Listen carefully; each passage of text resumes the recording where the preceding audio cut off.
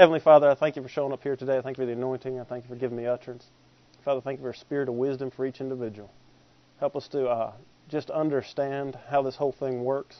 Help us to apply it in real life in real time so we could always be on the winning side of your judgments. And Father, as we endeavor to figure out how to play by the rules of the court of equity, Father, help us in all this see your character and how you have rigged the whole thing for our benefit. And you've set the whole thing up so that all we have to do is show up a little bit and we win big. And I thank you for it in Jesus' name. Amen. All right, Righteousness, God's Equity, Part 3. Let's go to the first one for me, Mandy. This is going to be a quick review. I'm going to run through it. I told Kimmy, I said, I really want to cut a bunch of this stuff out, but really, some of us, it's only the second or third time we've ever heard any of this, and it is kind of deep and technical, so I want to keep driving the point home. When you see the word righteousness in your Bible, it's the word what? Equity, right. So we saw the first definition of equity is it's the net value of real property determined by subtracting the amount of unpaid debts secured against the property from the appraised value of the property. And again, we talked about buying a house, and if you put a down payment down and then you mortgage the rest, how much equity you have is how much the house appraised for, plus your down payment is your equity. Go to the next one. Then we saw in the Bible there's three types of righteousness. There's the unrighteous, the self-righteous, and the righteous. Now, the unrighteous is somebody that has no equity with God. They're bankrupt with God. I didn't say they're morally bankrupt, because a lot of people think that when you see unrighteous in the Bible. It has nothing to do with whether you're moral or you're not. It's who's got equity with God or not. Are you hearing this? Because there's a lot of people that don't have equity with God that are a lot more moral than people that have equity with God. Just because you got born again and you got equity don't make you moral or immoral, does it? You can still do the wrong thing, can't you? You can still cuss, drink, smoke, or you can steal. Christians are the worst for stealing. Because I guess they don't believe God that they could get it any other way, so they'll grab it however they can. They don't really believe God will get it to them, so we'll steal it. Amen. So unrighteous is not immoral. It's just somebody that doesn't have equity. Then there's the next group, self-righteous, and that's somebody who's trying to build their own equity with God by doing their behavior checklist or not doing a behavior checklist. The bad one, don't cuss, drink, smoke, or chew. God doesn't do. The good one, I feed the homeless, I pray every day, I try to be a good person, I write my tithe check, the good checklist. And that way God will like me better and I'm building my brownie points. You know what? You can't build your own system with God. You can't gain equity with God. He can give it to you, but you can't earn it. And then there's the last one, righteous. Say, that's me. That's us. We just believe that what Jesus did is enough and we get 100% equity. There's nothing else we have to do to get it. It's ours. It's legally ours. When we believe on Jesus and that what He did is enough, God sets up a bank account for you, and we'll call it the home equity line or whatever, right? It's an equity line account. And that money, that account is stocked full. Now, what we're trying to do is figure out how do I write checks on that account and get the equity from where it is in the account to where I can use it every day. Isn't that really what we're trying to do? See, and these are all hard issues. If you think that you got to do a checklist in order to get equity, that'll mess you up. But if you think, though, I got equity so I don't have to do nothing to enjoy it, that'll mess you up too. Did I say that too fast? Because what we have on one hand, we got people trying to build equity by doing stuff. You can't build equity by doing stuff. You get equity by believing that what Jesus did is enough. But in order to enjoy the equity, you got to do stuff. Do you see the difference? And what happens is, this whole deal is like if somebody gave you a high-performance car as a gift. Say like a Ferrari or a Porsche, all right? When you get it, it's brand new, and man, you get in for a ride, and that thing will take the corners. It is awesome. But say you don't do anything to maintenance it. You just drive it hard. You don't change the oil. You don't change the air filter. You don't get the tires done, the brakes, and you put cheap gas in it. After a while, it's not going to perform, is it? No, so would you go blame the person that gave you the car? You gave me a bum car. I can't believe that you gave me that. How come this car ain't working? Whose fault is it that the car ain't performing? Yours, because you didn't maintenance it. See, that's what this whole thing with Zoe life is, this equity is. God gave you the equity. What you do with it, this is why baby Christians can get healed really fast. That's why their faith will work like that as soon as they come in. Have you noticed that? And then after a while, your faith gets harder and harder to work, and what's going on? You might want to check your maintenance. Because what's happening is you've been driving this high-performance car and doing nothing to it, and now it's getting, there's sludge in the engine. The spark plugs ain't been changed, the air filter's clogged, and then you'd be like, God, I don't understand what's going on. Well, you didn't do any maintenance on your car. You didn't do any maintenance on your equity. You didn't do maintenance on your covenant to keep the thing in high performance running so that it will produce for you. Does that help you any? Because I think a lot of people, they just don't know why it ain't working for them. I got this great car. It's mine. God gave it to me. But, see, you got to do something with it. You got to ensure that the thing is running on all cylinders. Okay, go to the next one. We saw that righteousness red flags somebody who's in covenant. If you see the word righteous, if the Bible calls you righteous, somebody who has equity, that means it's somebody that's in covenant. Somebody that's in covenant. That's why Noah was called a preacher of righteousness, because remember, God cut a covenant with Noah, remember, and all the earth. Do you remember that when he came out and he gave 1/7 all his chow? Right? Then God cut covenant. He called Noah a preacher of righteousness because he was in covenant. But he didn't call Job righteous. He said Job was upright and a good man, but he wasn't righteous. He didn't have a covenant. But then he called Abraham righteous because Abraham had a covenant. And then everybody that comes through the Abrahamic line also has a covenant. You're righteous. It says that you're right. Remember all that from Covenant for Rookies? That if you believe on Jesus, right? That if you're Christ, then you are also Abraham's seed and heirs according to the promise, and you're righteous just like Abraham is. All right, go to the next one. We saw this. I'm going to read this legal definition of covenant because it makes us puts us on track. Covenant is a legally binding contract, compact or agreement under seal. It's more than a contract. Its validity is automatic in a court of equity, which brings us to go to the next one. Second definition of equity. We saw that equity is fairness and justice, specifically the name given to a whole entire area of law. Now I want you to remember that. Remember that, because when you see sometimes in the Bible the law, it's talking about the Ten Commandments. And then there's other times where it talks about the law of God, and it's talking, what's the law of God? How does God operate? By what rules? The rules of what? Equity, righteousness, right. So don't get them confused, because equity is an actual area of law. Okay? Otherwise, how can we have a court, right? So, but it deals between disputes between people that neither of them has broken the law, but somebody's violating somebody else's rights. There's a conflict between their rights. Whether somebody didn't do anything illegal, there's not like someone, stabbed somebody, because that would be illegal, right? Against the law. It's where somebody is infringing on my rights. Where none of us really did anything wrong against the law, but somebody is violating somebody. And I used this example last week, that Satan, he got the planet legally, remember? From Adam. Adam gave it to him. Satan said when he was tempting Jesus in Luke 4, he said, what was delivered unto me, this whole planet and all of its kingdoms, I'll give it to you if you worship me. What was delivered unto me? He didn't steal it, it was delivered unto him. So, how many know who's the God of this world? Who legally controls this planet is Satan. It's his. It's legally his. God can't do anything about it because he can't violate his own rules. But, how many know you and me, we're on the planet, and God gave it to us first, right? And I ain't Adam, are you? No. No, I didn't give it up, did you? No. No, so you know what? I'm not doing nothing wrong either. I didn't violate the law either. But somebody's violating my rights when I'm sick or I'm in lack. Thus enters the court of equity, because Satan ain't doing nothing illegal and I'm not doing nothing illegal, but our rights are conflicting. Y'all following that? Mm-hmm. So, but if Satan can get you in a court of law, he's happy because you got no standing, because legally the planet belongs to him. Even though you didn't do anything wrong, legally it's his.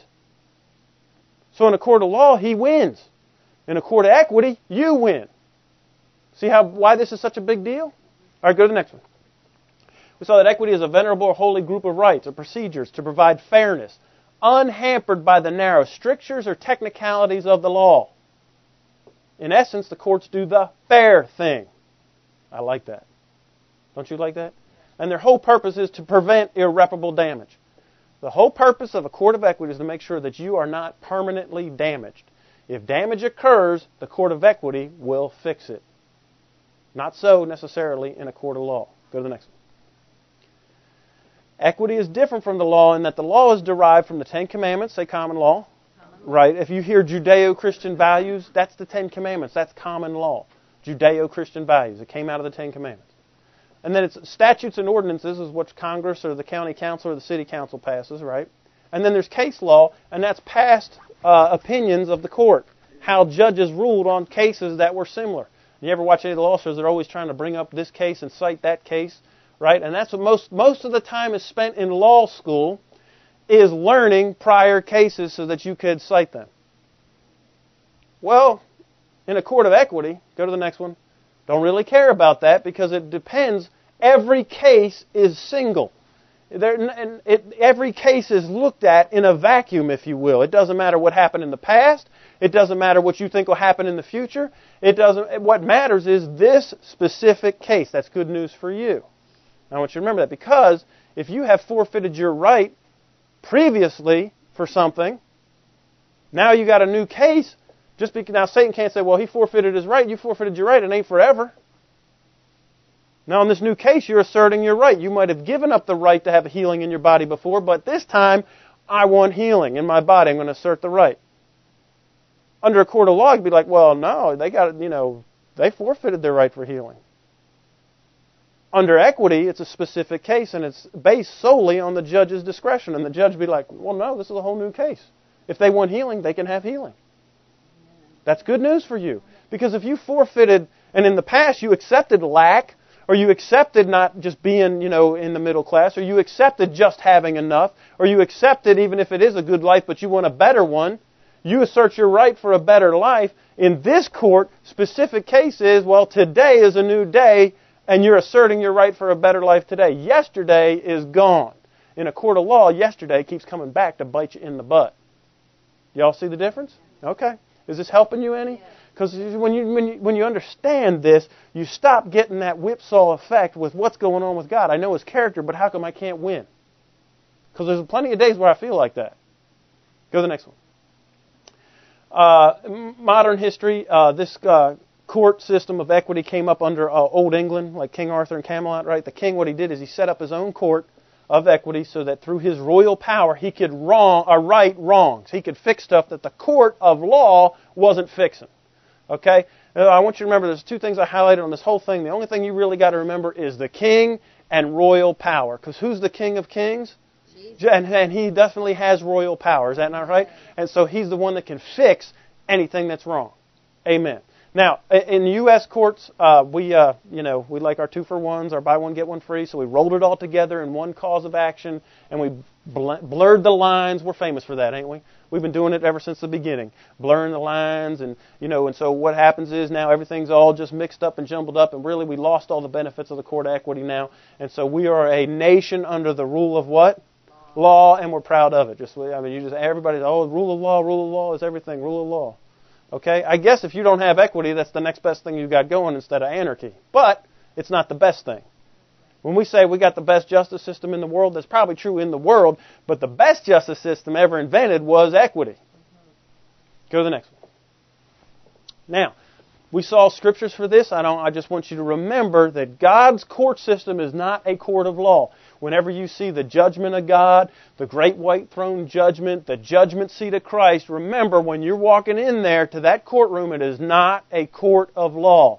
It is a court of righteousness or a court of equity. Go to the next one. God's judgment and His decisions are based on the rules of equity, not the rule of law. If His court's a court of equity, it's a court of righteousness, it wouldn't be based on the rules of law. It couldn't be, because then it would be a court of law, not a court of equity. Right? Okay, go to the next one. Equity is higher than the law. What I like about this is that equity trumps the law in that even the lowest court of equity has more juice, if you will, I like that word, right, juice, more juice than the Supreme Court of law. The top court of a court of law, right, doesn't have near the juice. It cannot overrule the lowest court of equity. And how many know this is great for us because how many know God's like the supreme of the supreme? So His court of equity is really the highest court period ever, not the lowest. But if we did have the lowest, it would still trump law. That's how powerful this is. It's like over the top. Remember El Shaddai, God that's more than enough? I would say that this is a little more than enough. Okay, go to the next one. Now, this is all important to us because when we understand the rules by which God hands down judgments, we can be on the winning side. And that's what I want.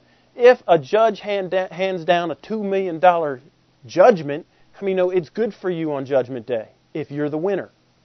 You can't wait to get Judgment Day if you're the winner.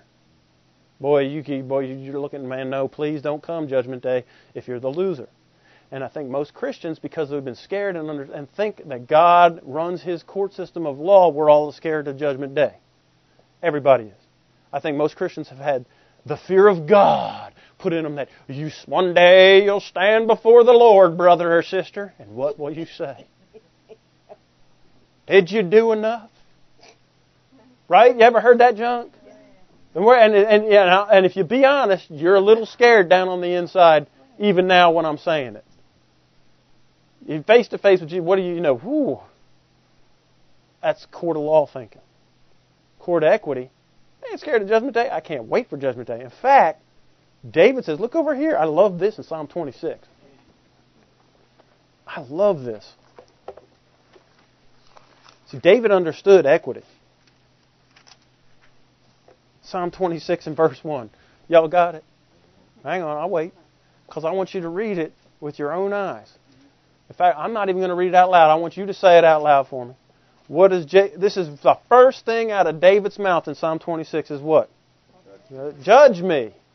He says, judge me, O Lord, for I have walked in my integrity and I have trusted also in the Lord, and I shall not slide. Examine me, O Lord, and prove me. Try the reins of my heart. He says, judge me. How many know? Remember the time where David, he got anointed king when he was 16, and then he didn't become king till he was 30. So he got 14 years of, waiting on what he knows his future is. Well, you remember it was going good for a while. He did the lion and the bear, right? And then he did Goliath. And then he killed his 10,000s, and Saul only killed his thousands of the enemy, right? And it was looking good for him. And then Saul figured out it was looking good for him too. It was looking good for David too. So then now Saul decides to try and kill him. Now he's hiding in a cave. How many know I need Judgment Day? I'm on the run. Peoples is trying to kill me. I'm the rightful heir to the throne. The guy that's on the throne has got a hit team out after me. God, judge me. I'm doing the right thing. I didn't do nothing wrong. I'm doing what you told me to do. God, judge me. David wasn't perfect, was he? No, he made a lot of mistakes, didn't he? And yet he understood equity because he said, you know what, God, judge me. Judgment Day now. Please, now, hurry, please. And I'll tell you what, assert your right to be judged. Because how many know, if you really trust in God's judgment, like that He's going to do the right thing, then judge me. Because I know He's not going to hang me out to dry because I got equity with Him, and He can't. Otherwise, He'd violate His word. But see, we're afraid of judgment because we don't really understand that. If you understand that, man, you are begging for judgment every second of the day. Please come. I like it. Because if you're on the winning side, that means payday. Whoop, whoop. Right? Yeah. All right, go to the next one. Now, I love this stuff. Can you tell? All right, now, we saw that rule number 1 was that righteousness or equity acts on the person, force them to do what conscience requires. So if you violate your conscience, you can't win. Okay? Number 2 is what we talked about last week, was that righteousness will not suffer a wrong without a remedy, a healing, a restoration, or a betterment. And these are your rights under the equity court system. A healing, a restoration, or a betterment. Let's fly through these slides pretty quick, Mandy. Because I want to just get to new ground today. Healing, right? Healing is that we would restore or make whole. Go to the next one. We saw in 1 Peter 2, verse 24, that by Jesus' stripes we already were healed. We already were healed, and that we should live under equity. We should be under the rules of equity, and when we are under the rules of equity, we get healing. It's part of our rights. Go to the next one. Restoration. Restoration is that we want to bring back to existence, back to the original condition that something was stolen or lost. And we saw that under the Old Testament law, that it was 5 oxen for 1, 4 sheep for 1, plus a 20% recharge. If somebody stole from you, that's what they had to give you back, restore back. That's a pretty good deal, isn't it? All right, now go under equity in Proverbs 6, we saw that it was a 7-fold return. 7-fold. If someone steals from you, they have to give you back 7 times, which is even more than what it was under the law. So that's pretty good, isn't it? That's your right under equity. You have the right for a healing. If you're sickness in your body, you got right for healing. If there's sickness in your checkbook, if there's sickness in your relationships, you have a right for healing. If you've been stolen from or if you've suffered a loss in any area of your life, you have the right for it to be restored and made better. Which brings us to our next right. Go to the next one. Betterment. This is that your life would be better. It's your right that everything that happened to you in life, it still could get better. That's your right under equity. That your life would be made better. You would be enriched, you would advance, and you would be promoted. Go to the next one. We saw that promotion is to be appointed to a higher position or rank, and we saw in Proverbs, go to the next one, Mandy, 4 and verse 7, that wisdom is the principal thing, therefore get wisdom. With all thy getting, get understanding. Exalt her. That means put position Put wisdom in a position of honor in your life. Put her at the first position or a top priority. And remember, wisdom is making decisions based on the filter of the Word. And when we put that first in our life, she shall promote you. It's your right to be promoted in life. That goes along with honor, which is great because it says, she shall bring thee to what? Honor. When you do embrace her. And she shall give your head an ornament of grace, and a crown of glory shall deliver to thee. That's your right. But that goes with riches, honor, and life, doesn't it? So promotion is your right in the covenant. It's a covenant right. Go to the next one. To be enriched. To improve the quality of the value of. Your life should be enriched. Your net worth should be enriched. Your relationship should be enriched. Go to the next one. Proverbs 10 and verse 22. I love this. It says, the blessing of the Lord. Remember, blessing is consistently lucky success, right? The consistently lucky success of the Lord, it makes you rich and He adds no sorrow to it. It is your right to be rich and not have any baggage with it. That's not a privilege. That's a right. If you don't assert that right, you ain't going to get it. All right, go to the next one. Then we saw this to advancement, to move forwards, to have forward movement, to make progress, to develop and improve. It is your right that your life would develop and improve, that you would have forward movement and there would be progress made. That's your right, not a privilege. It's your right. Y'all following this? Okay, go to the next one. We saw in James 4 and verse 10, said, if you humble yourselves in the sight of the Lord, remember, humble just means to believe that God's and act like God's smarter than you are. So that's where we just don't say that He is, but we actually start living by these rules of equity because that's how God hands down judgment. We trust His judgment. When we humble ourselves, we put ourselves underneath His court system in order to get a winning judgment. And what does it say that He'll do? He shall lift you up. That's your right to be lifted up. It's not a privilege, it's a right. Am I saying these strong enough? Because I don't think that we think that it actually is our right. What's the deal say? Right, our founding documents talk about the inalienable rights. These are your inalienable rights in the covenant. All right, go to the next one. Now, rule number 2 is really the one that's up there in just white. Righteousness will not suffer a wrong without a remedy, a healing, a restoration, or a betterment. It lays out what your rights are. And I added from rule number 5, I brought it up here because it goes with rule number 2. It says, righteousness abhors a forfeiture of rights. I'm going to talk about this now because I'm talking to you about your rights, and I think it'd be prudent for us to talk about how we forfeit them at this point, not like 10 weeks from now, because I think it goes with now, don't you? All right? So we will talk more about this under rule number 5 and the technicalities of it, but I want us to understand what our rights are and how we forfeit them. Because if we can understand, again, if you can see the negative side of this thing, how I forfeit them, you can stop the forfeiture. Just knowing the rights is great, but if you don't know how you're letting them slip through your fingers, they're going to keep slipping through your fingers. Okay, so go to the next one. Psalm 34, I'm going to read this out of the Amplified Version. Now it says this, when the righteous, now I put in parentheses up there because when you see the word righteous in your Bible, it means those who live by the rules of equity. Isn't that what someone who's righteous is? Not only do you have equity, but because equity is riches, honor, and life. Remember, the second definition is equity, that it's a whole entire area of law. So a righteous person, not only do they have riches, honor, and life, but they also live by the rules of equity. They don't live by the rules of law. They live by the rules of equity. So when the righteous, those who live by the rules of equity, cry for help, the Lord hears and delivers them out of all their distresses and troubles. I got 2 things going here, don't I? Well, let's read the next verse and we'll see. Now many, in verse 19, I skipped 18, we'll go to 19. Many evils, adversity, affliction, calamity, and worries, right, confront, are you confronted with this? Absolutely. You are confronted by the consistently righteous. Many of the evils confront the consistently righteous. But the Lord delivers us out of them all. Now, here's a couple things I got to look at. One is you don't have the right to get delivered out of them if you're not living under the rules of equity. Isn't that true? Because the first thing that gets you into this is that you are righteous. And then it says in verse 19 that you're consistently righteous. So that means that you have a track record of living under the rules of equity. That's how. And you got to switch that in your thinking. I don't live under the rule of law anymore. It ain't about cussing, drinking, smoking, or chewing gum, all those who do. It ain't about the 10 Commandments, right? I don't live under that system. Because that system will bring you death. You'll lose under that system. You'll be afraid of judgment, and you should be afraid of judgment under that system.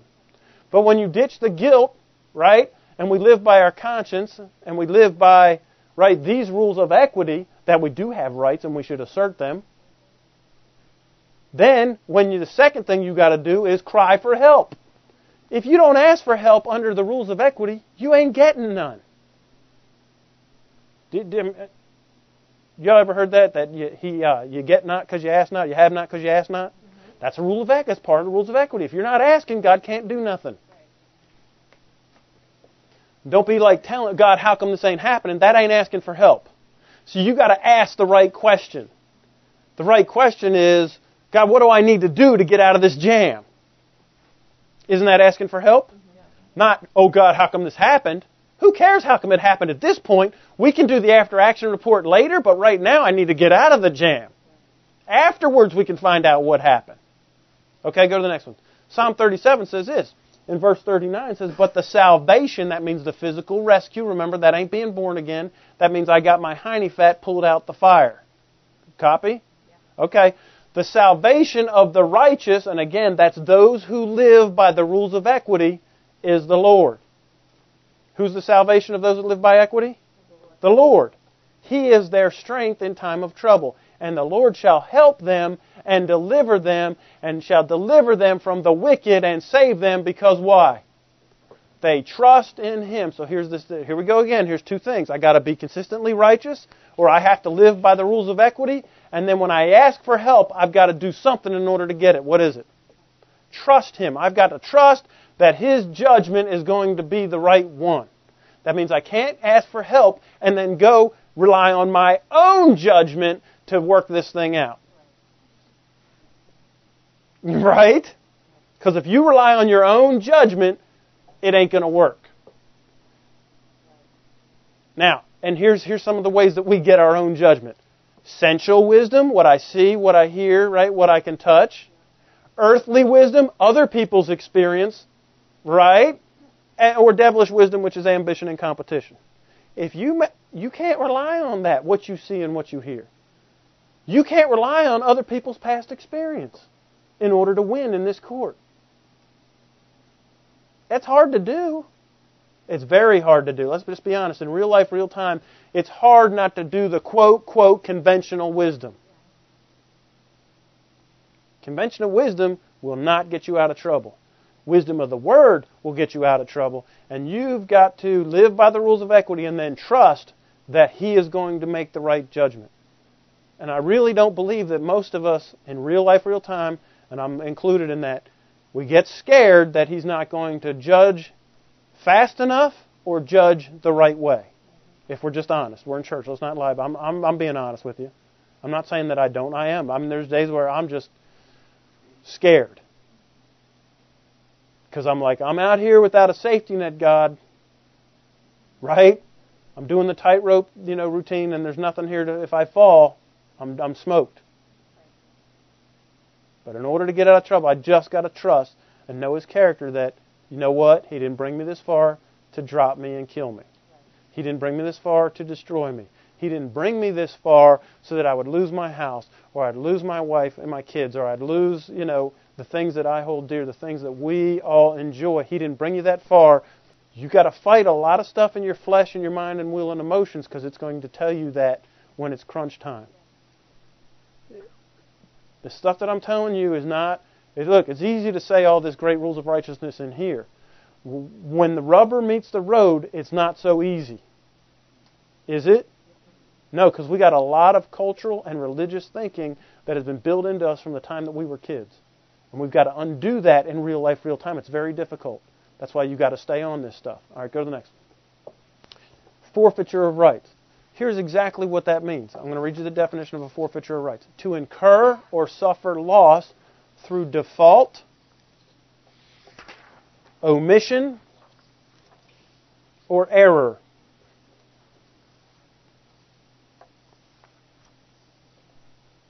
To abandon or to give it up. Just to give up. If you're ever in a point where you just give up, you have forfeited your right. You forfeit. You incur or suffer loss through default, through omission, or error, or you just abandon it and give it up. Now, somebody asked me last week, how can I unforfeit a right that I forfeited? You cannot. That's the bad news. The bad news is once you forfeit your right, it's gone. There is good news, though, in that every case is single, which I said before. Think of it like this. Every citizen in this country, when they're 18 years old, has the right to vote. Y'all tracking with me? Last month in South Carolina, we had 2 presidential primaries, a Republican primary one weekend and a Democratic primary the next weekend. If you didn't go vote in either of those primaries, you forfeited your right to vote. You abandoned it, you gave it up. Either you didn't know the day happened by error, you omitted it, but you forfeited your right to vote. Now, you're watching the presidential primaries and you don't like how they're turning out. Can you go back and vote in the primary? No, you lost your right. You forfeited the right to vote. There's nothing you can do. There's consequences to the fact that you forfeited your right, whether you think their vote would have made a difference or not. You'll follow what I'm doing with the example. But in the very next election, you can reassert your right to vote, can you not? The next time there's one queued up, you don't have to sit it out. This is the same thing within the court of equity. You could forfeit your right, and then you're going to have to pay consequences for that forfeiture right. You can't get it back. Once it's downrange, it's downrange. However, the next time it comes up, learn from that and don't give up your right again. The next case that comes up, you reassert the right. Because a lot of what happens with God is He puts you in position and then He's got to work a lot of other things that go on. And once He gets you in position, then He can close the deal when He gets everybody else into position. This is why you need to follow your conscience. Because sometimes He'll tell you go over here and it makes absolutely no sense. But what He's doing is positioning you in order for one of your rights to get closed on the deal. Even if it looks like it's the craziest, stupid, that's nuts. Again, it goes against conventional wisdom. And I don't see how this is going to help me at all. What He's doing is putting you in a position so He can close the deal and get you your right. So don't forfeit your right and follow your conscience. Even if it looks like it ain't going to happen, what God's doing is setting you up. And it takes time to set you up for the big ones. So what we got to do on the front end of this is listen to your conscience, get yourself into position so when the thing happens, then you will be at the right place at the right time. Listen to my conscience. God's positioning me, and He is pulling this thing off like clockwork, but He's got to get you in the right spot. Now listen, if you forfeit your right and He told you go over here and you didn't, and then the deal closed and you weren't in it, guess what? You can't get that one back. Next time He tells you do something, go do it and be quick to get in the position. Hindsight, you'll be a genius. Oh, I should have done that. Great. Good job. You know what? Listen to your conscience on the front end and again, don't forfeit your right on the front end so that He can get it to you on the back end. Is that helping you any? Okay, go to the next one. Here's the number one way that we forfeit our rights. I'm going to tell you the number one way is that you just don't realize that you forfeited them. First off, you didn't know that they were your rights, and you didn't know that you were giving them up. You know, if you didn't know you had the right to vote, elections could come and go and come and go and come and go. You didn't even know you could vote. This is the number one. We didn't know that healing and restoration and betterment was a right. We might have heard something about it, but we didn't know that it was our God-given right to have healing, restoration, and better life. So, go to the next one. In Hosea 4 and verse 6, we all know this verse. It says, my people are destroyed for a lack of knowledge. If you don't know that these are your rights, and you don't know that you were letting them slip through your fingers, it'll keep happening and you'll be destroyed. Then there's a second group of people that says, because you rejected knowledge, I also reject you. So look, now that you know this stuff, don't continue to forfeit your rights. Because now you wouldn't tell me you're rejecting the knowledge, but by your actions and not living under the rules of equity, you're actually rejecting the knowledge of the rules of equity. And then what does He have to do? Reject you. Because give and it'll be given. Right? Forgive and it'll be forgiven. Don't judge and you won't be judged. If you reject, you'll be... Right? The covenant is reciprocal. However you want God to act towards you. You ever heard that, the golden rule? You act towards Him first. Right? Do unto others as you would have them do unto you. Even the world knows that one. That's the covenant wrap. That's a reciprocal. However you want God to act towards you, you act towards Him. All right, go to the next one. Number 2 way that we forfeit our rights is that we take ourselves out from equity and we put ourselves back in under the rule of law. We get back under trying to keep the 10 Commandments. We get back under doing our checklist of obligations of don't cuss, drink, smoke, or chew, or go out with those that do. We we do all the stuff we're supposed to do, right? We write our tithe check like it's a bill, and we here's the epitome of that is, right, then they send you the little box of envelopes that are numbered. Okay, you know it's obligation, all right? Red flag, if it's coming to you like a coupon book for your car payment, you're under law. Y'all following this? I mean, it's just ridiculous. Don't put yourself under the law and forfeit your rights to healing, restoration, and betterment. Because what happens is you put yourself under the curse of the law. Go to the next one. Jesus, it says in Galatians 3:13, Christ has redeemed us from the curse of the law, being made a curse for us, because it's written, cursed is everyone that hangs on the tree. Step number 9 of the covenant.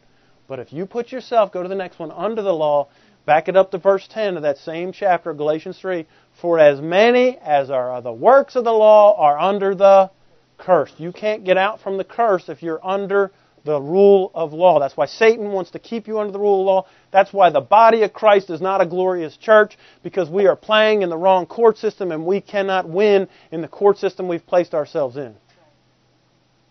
We can't win. We, as a whole, the body of Christ, worldwide, is under the curse because we are under the rule of law. And every time you hear that Judeo-Christian values stuff, just go off in your mind, they're talking about being under the law. And if you're under the law, you cannot win. Can I say it any more times? I won't keep saying it because it'll creep back in on you and you'll start doing stuff out of obligation. For it is written, cursed is every one that continueth not in all things which are written in the book of the law to do them. No man is justified by the law in the sight of God. That means you can't get a winning judgment. Justified means that, you know what, I can rule in your favor. Isn't that what it means? If it's justifiable homicide, it means you ain't gone to jail. For it is evident the just or the righteous, those who live by the rules of equity, will live by faith. And the law is not of faith.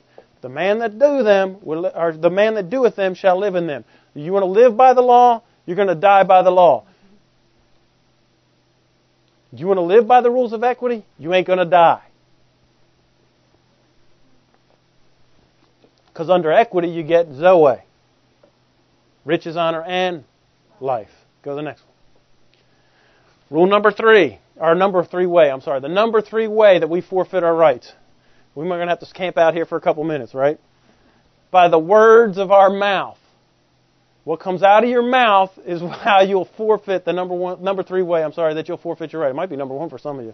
But what comes out your mouth, do not say things that do not line up with your covenant, that do not line up with what God says about you and your equity.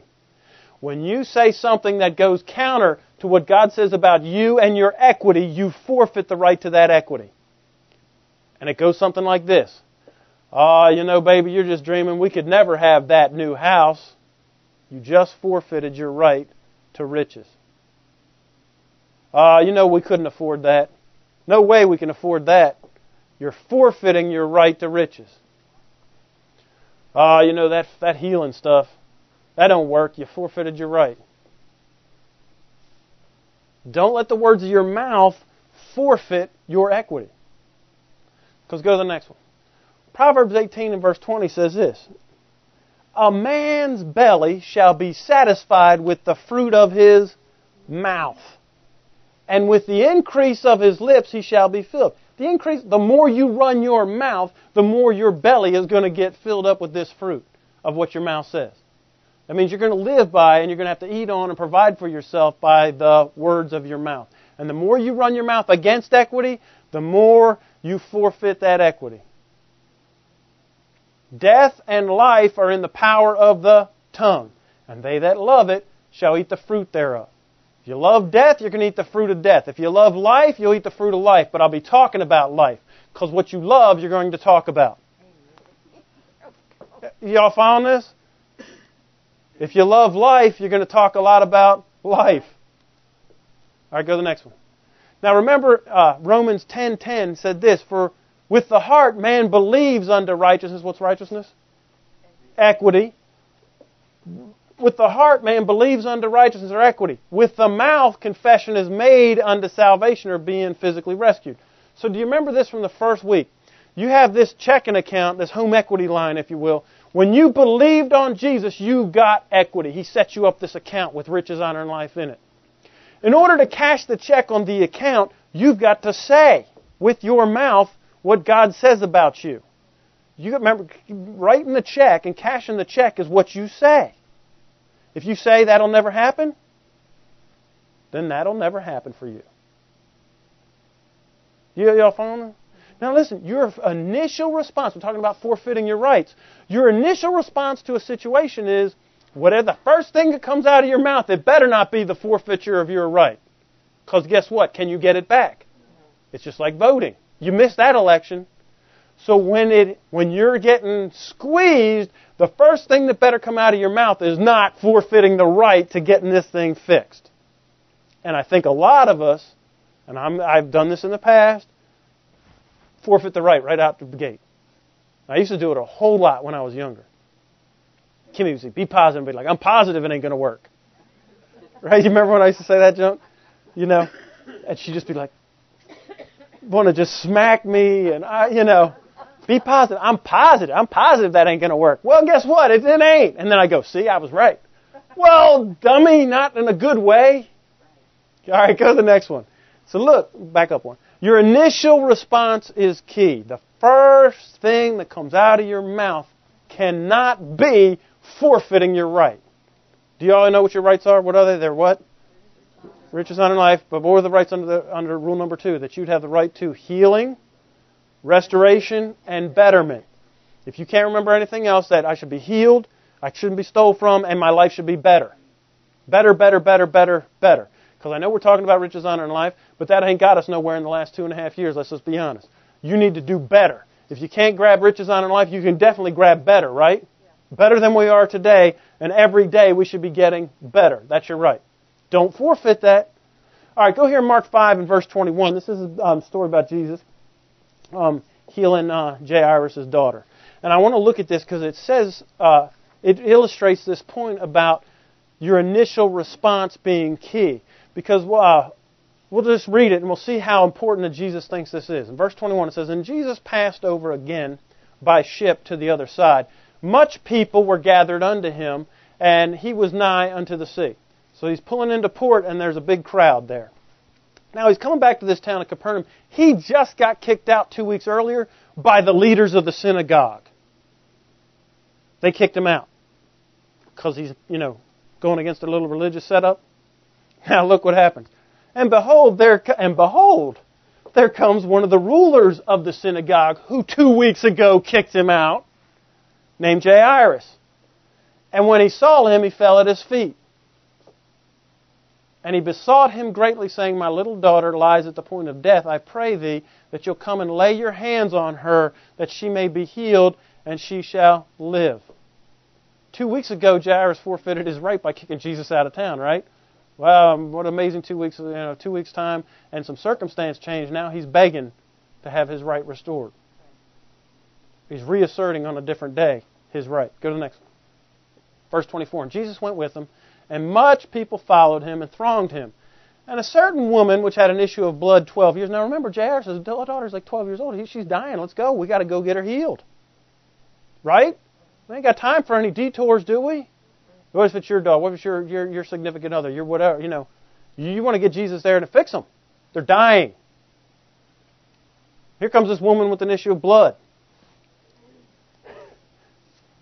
And for 12 years. So look, she's got time, all right? She's been working on the clock for 12 years. She can wait another couple minutes, don't you think? I mean, come on. 12 years, you ain't dying right now. And she'd suffered many things from the physicians, and she spent all that she had and was nothing better, but grew worse. And when she had heard of Jesus, she came in the press behind and she touched his garment. For she said, if I may touch his clothes, I'll be made whole. And straightway the fountain of her blood was dried up, and she felt in her body that she was healed of that plague. Is she asserting her right? You bet she is. And she's doing it in an unconventional way. Go to the next one. She's kind of stealing a healing, ain't she? She stole one, didn't she? She ain't asking Jesus to lay hands on me. She went up there, got behind him, and touched her. Woo, yeah, there we go. And Jesus, immediately knowing in himself that virtue, that's the Greek word dunamis or power, knowing in himself that dunamis, that power, had gone out of him, he turned about in this crowd and he said, who touched my clothes? And his disciples said unto him, you see the multitude thronging thee? And you say, who touched me? I mean, come on, Jesus. And he looked round about to see her that had done this thing. But when the woman, fearing and trembling, knowing what was done in her, she came and fell down before him and told him all the truth. How much of the truth? Now listen, you know she's telling him the 12-year story, okay? She ain't getting the headlines, and Jairus' daughter is near death. I mean, no, we didn't even want to stop to look around and see who touched me. We're like, what's Jesus doing? We got to go to the, I know I kicked him out 2 weeks ago, but is he playing with me? What's going on? Come on, we got to go. And then here she comes and wants to tell her 12-year story. All the truth. If you're Jairus, think about it. If the shoe's on your foot, listen, lady, write it down and email it to them. That's nice. We got to go. And so after her whole story, right, he says in verse 34, daughter, thy faith has made thee whole. Go in peace and be whole of your plague. And while he yet spake, so here's Jesus telling her that, after all the truth, there came from the ruler of the synagogue's house a certain man which said, your daughter is dead. Why do you trouble the master any further? So here comes the servant of the house and says, you know what, Jairus, your daughter's dead. Don't bug Jesus anymore. Let's go. What if you got that bad news? What's the first thing that come out your mouth? Oh, I knew we shouldn't have stayed here this long listening to, what's-her-face telling her story. What, Jesus, why are we doing? What's going on? How come we had to sit here and we're doing all this and learning about her health insurance problem, 12 years of the doctors, all our money, and now my daughter's dead? What's Jesus say? He heard this. Jesus heard this out there. He's talking to her, and he hears out the corner of his ear, don't be troubling him anymore. The master's dead. Go to the next one. And as soon as Jesus heard the word that was spoken, as soon as Jesus stops everything that he's doing, and he turns to Jairus, and he says, be not afraid, only believe. Because your initial response is absolute key that you don't forfeit your right to be healed. Y'all see that? As soon as Jesus heard it, he stopped everything that he was doing. He said, listen, just don't be afraid, only believe. And don't you open up your mouth and forfeit your right. And he suffered no man to follow him. He stopped the crowd right there. Y'all stay here. He even left all the disciples there except for Peter, James, and John. And he came into the house, the ruler of the synagogue's house, and he saw the tumult. So everybody's there because he's a big political figure in town. And they're all grieving and they're wailing and putting on the big show of, Jairus' daughter's dead, go to the next one. And when he saw and he was come in, he said unto them, why do you make this ado and weep? The damsel's not dead, she sleeps. And they laughed him to scorn. Good thing it wasn't their daughter. Because their initial response was, you dope. And guess what? You just forfeited you better pray to God that your kids ain't homesick now. But when he had put them all out, he got rid of them all, and he took the father and the mother of the damsel. Notice that they still haven't spoken yet. Have they? No, he ain't letting them talk.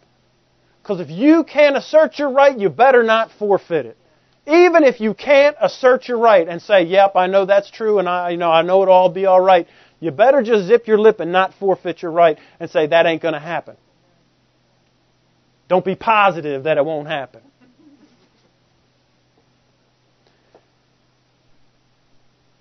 And he took the father and the mother of the damsel and them that were with him, that's Peter, James, and John, and they entered in where the damsel was lying. And he took her by the hand, and he said unto her, Talitha cume, which is being interpreted, damsel, I say to thee, arise. And straightway the damsel arose and walked, for she was at the age of 12 years old. And they were astonished with great astonishment. That was the part where they go, unbelievable, unbelievable. I can't believe that just happened. That's unbelievable. Do you believe that? I can't believe that. So now they're forfeiting the right, but guess what? It's already too late. The thing's already happened. Did you see that? You can be astonished and forfeit your right after the fact all you want. Because I know some people, they get like under condemnation because they said, I can't believe it after it happened. Right? They'd be like, well, you didn't believe, the thing you're believing for finally happens. You go, I can't believe it. Then somebody will, jack you up. See, you weren't believing it all. Well, apparently I was because it happened. So I could say whatever I want right now because you can't, And he charged them straightly. Now look, remember the big crowd? And then they know something's up because he told them to stay here. Then there was the big crowd outside the house. Then he kicked them out. So then he tells them, no man should know this. Oh, really? How's that going to work? When little Susie goes up to cheerleading practice tomorrow and everyone knows that she was dead yesterday, how are you going to not tell? Right? This is funny. And he commanded that something should be given her to eat. You know what I think? I think that Jesus knows that you will do the exact opposite most of the time. So in order to get obedience, he just said, don't tell nobody. And he knew they would go tell. I do it with Michaela all the time. Don't give me a kiss. Oh, I'm giving you a kiss. If I tell her, give me a kiss, I won't get one. Don't give me one, you're not getting one. No, kiss. Right? I think that's what Jesus was doing here. It's pretty funny. Anyway, go to the next one. Now look, Mark 11:22, or 23 and 24. We all know this verse probably. But it is, again, Jesus reiterating this fact that with the words of your mouth, you don't want to forfeit your right. He said, verily I say unto you, that whosoever shall say unto this mountain, be removed, and be cast into the sea, and shall not doubt in his heart, but shall believe that those things which he saith shall come to pass, he shall have whatsoever he saith. Therefore I say unto you, whatsoever things you desire when you pray, believe that you receive them, and you shall have them. Now, let's just take this whole mountain moving thing. Let's say we went out and there was a mountain on a piece of property we bought and we wanted to develop it and turn it into something, but we needed to flatten that mountain. And I went out there and I said, you know what? That mountain is going down.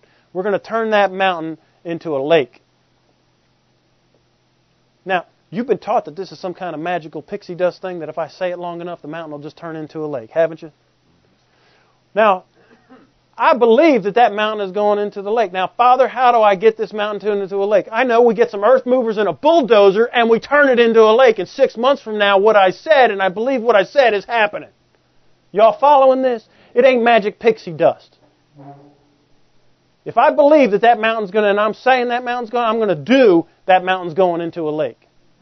Not I just stand there and keep talking to it. Well, I don't know why it didn't change. I don't know why. The Bible's saying, Because you don't really believe the mountain's going to turn into a lake. Because if you did, you start doing something to get it to turn into a lake. Because faith without works or corresponding action is dead. Thank you, James. Right? Am I making this stuff up? It's all the Bible. But we've been sitting here for so long going, well, how come it didn't work? Well, because you're not working. What I'm telling you is don't forfeit your right with your mouth. Assert your right with your mouth. Then go do something. It didn't say something. It said do something. What you don't want to do with your mouth is forfeit your right. You want to assert your right with your mouth. But how many know just asserting your right with your mouth is not going to get it done? But you can undo the whole thing with your mouth. It's very easy to undo the thing with your mouth. But you just with your mouth is not going to get it done. Y'all following this? All right, go to the next one. The fourth way that we forfeit our rights is right after the end of this verse, is that we don't forgive other people. If somebody did us wrong and you're harboring that, you forfeit your right to having a better life. So look, I love me more than I hate you. Did y'all follow that? I'm not going to harbor hate for you because I love me more. And if I have unforgiveness towards you, it screws me, not you. Y'all following that? If I hold something that you did something evil against me or whatever, and you stole from me, and you never paid it back, or whatever it is, and then I don't forgive you, I'm the loser in that transaction. I love me more than I hate you. I'm not going to, look, how much I hate you, it doesn't really matter, but I love me enough not to forfeit my rights over you. Y'all following that? Think of the person that, that screwed you over. And that's really how you got to take this thing. And make the decision, no matter what the emotion of it is my wife and my kids, or your husband and your kids, your family, your well-being, a better life is worth more to you than holding unforgiveness for that person. So I'm just going to let it go. That don't mean I got to go to lunch with you and we go on a vacation together. Did you see what I'm saying? And I'm not going to waste my brotherly love on you. Because Jesus said that's like casting your pearls before swine. And you're being just like a dog who returns to your own vomit, eating it back up. Good job. Jesus said it, not me. Go to the next one. Mark 11:24 said that whatever that you desire when you pray, believe that you'll receive them. And when you stand praying, forgive. Because if you have aught against any, so if you're holding something against anybody, you need to forgive them. Why? So that your Father also in heaven may forgive you your trespasses. And again, back to reciprocal covenant. Right? Whatever you put into it, you're going to get out of it. If you put forgiveness into it, you're going to get forgiveness out of it. Don't forfeit your rights. Listen, and don't get back into law. Remember what they are again. That you didn't know what your rights were. That you got under the rule of law. Right? By the words of your mouth. That you didn't forgive. Don't forget them after we walk out of here today. Because I'll tell you what. If you forfeit your rights, you can't get them back till the next one is queued up. Stand to your feet with me. Heavenly Father, I thank you for your word. Seal it in our hearts. Holy Spirit, help us to remember this in real life, real time. Be the helper and the comforter that helps us and comforts us when we're scared in real life, real time, to just trust God's judgment. I know it is real scary. And I thank you, Holy Spirit, that you didn't give us a spirit of fear, but one of power and of love and a disciplined, sound mind. Help us in those times of crisis that we could apply ourselves to the rules of equity. And I thank you for it in Jesus' name. Amen.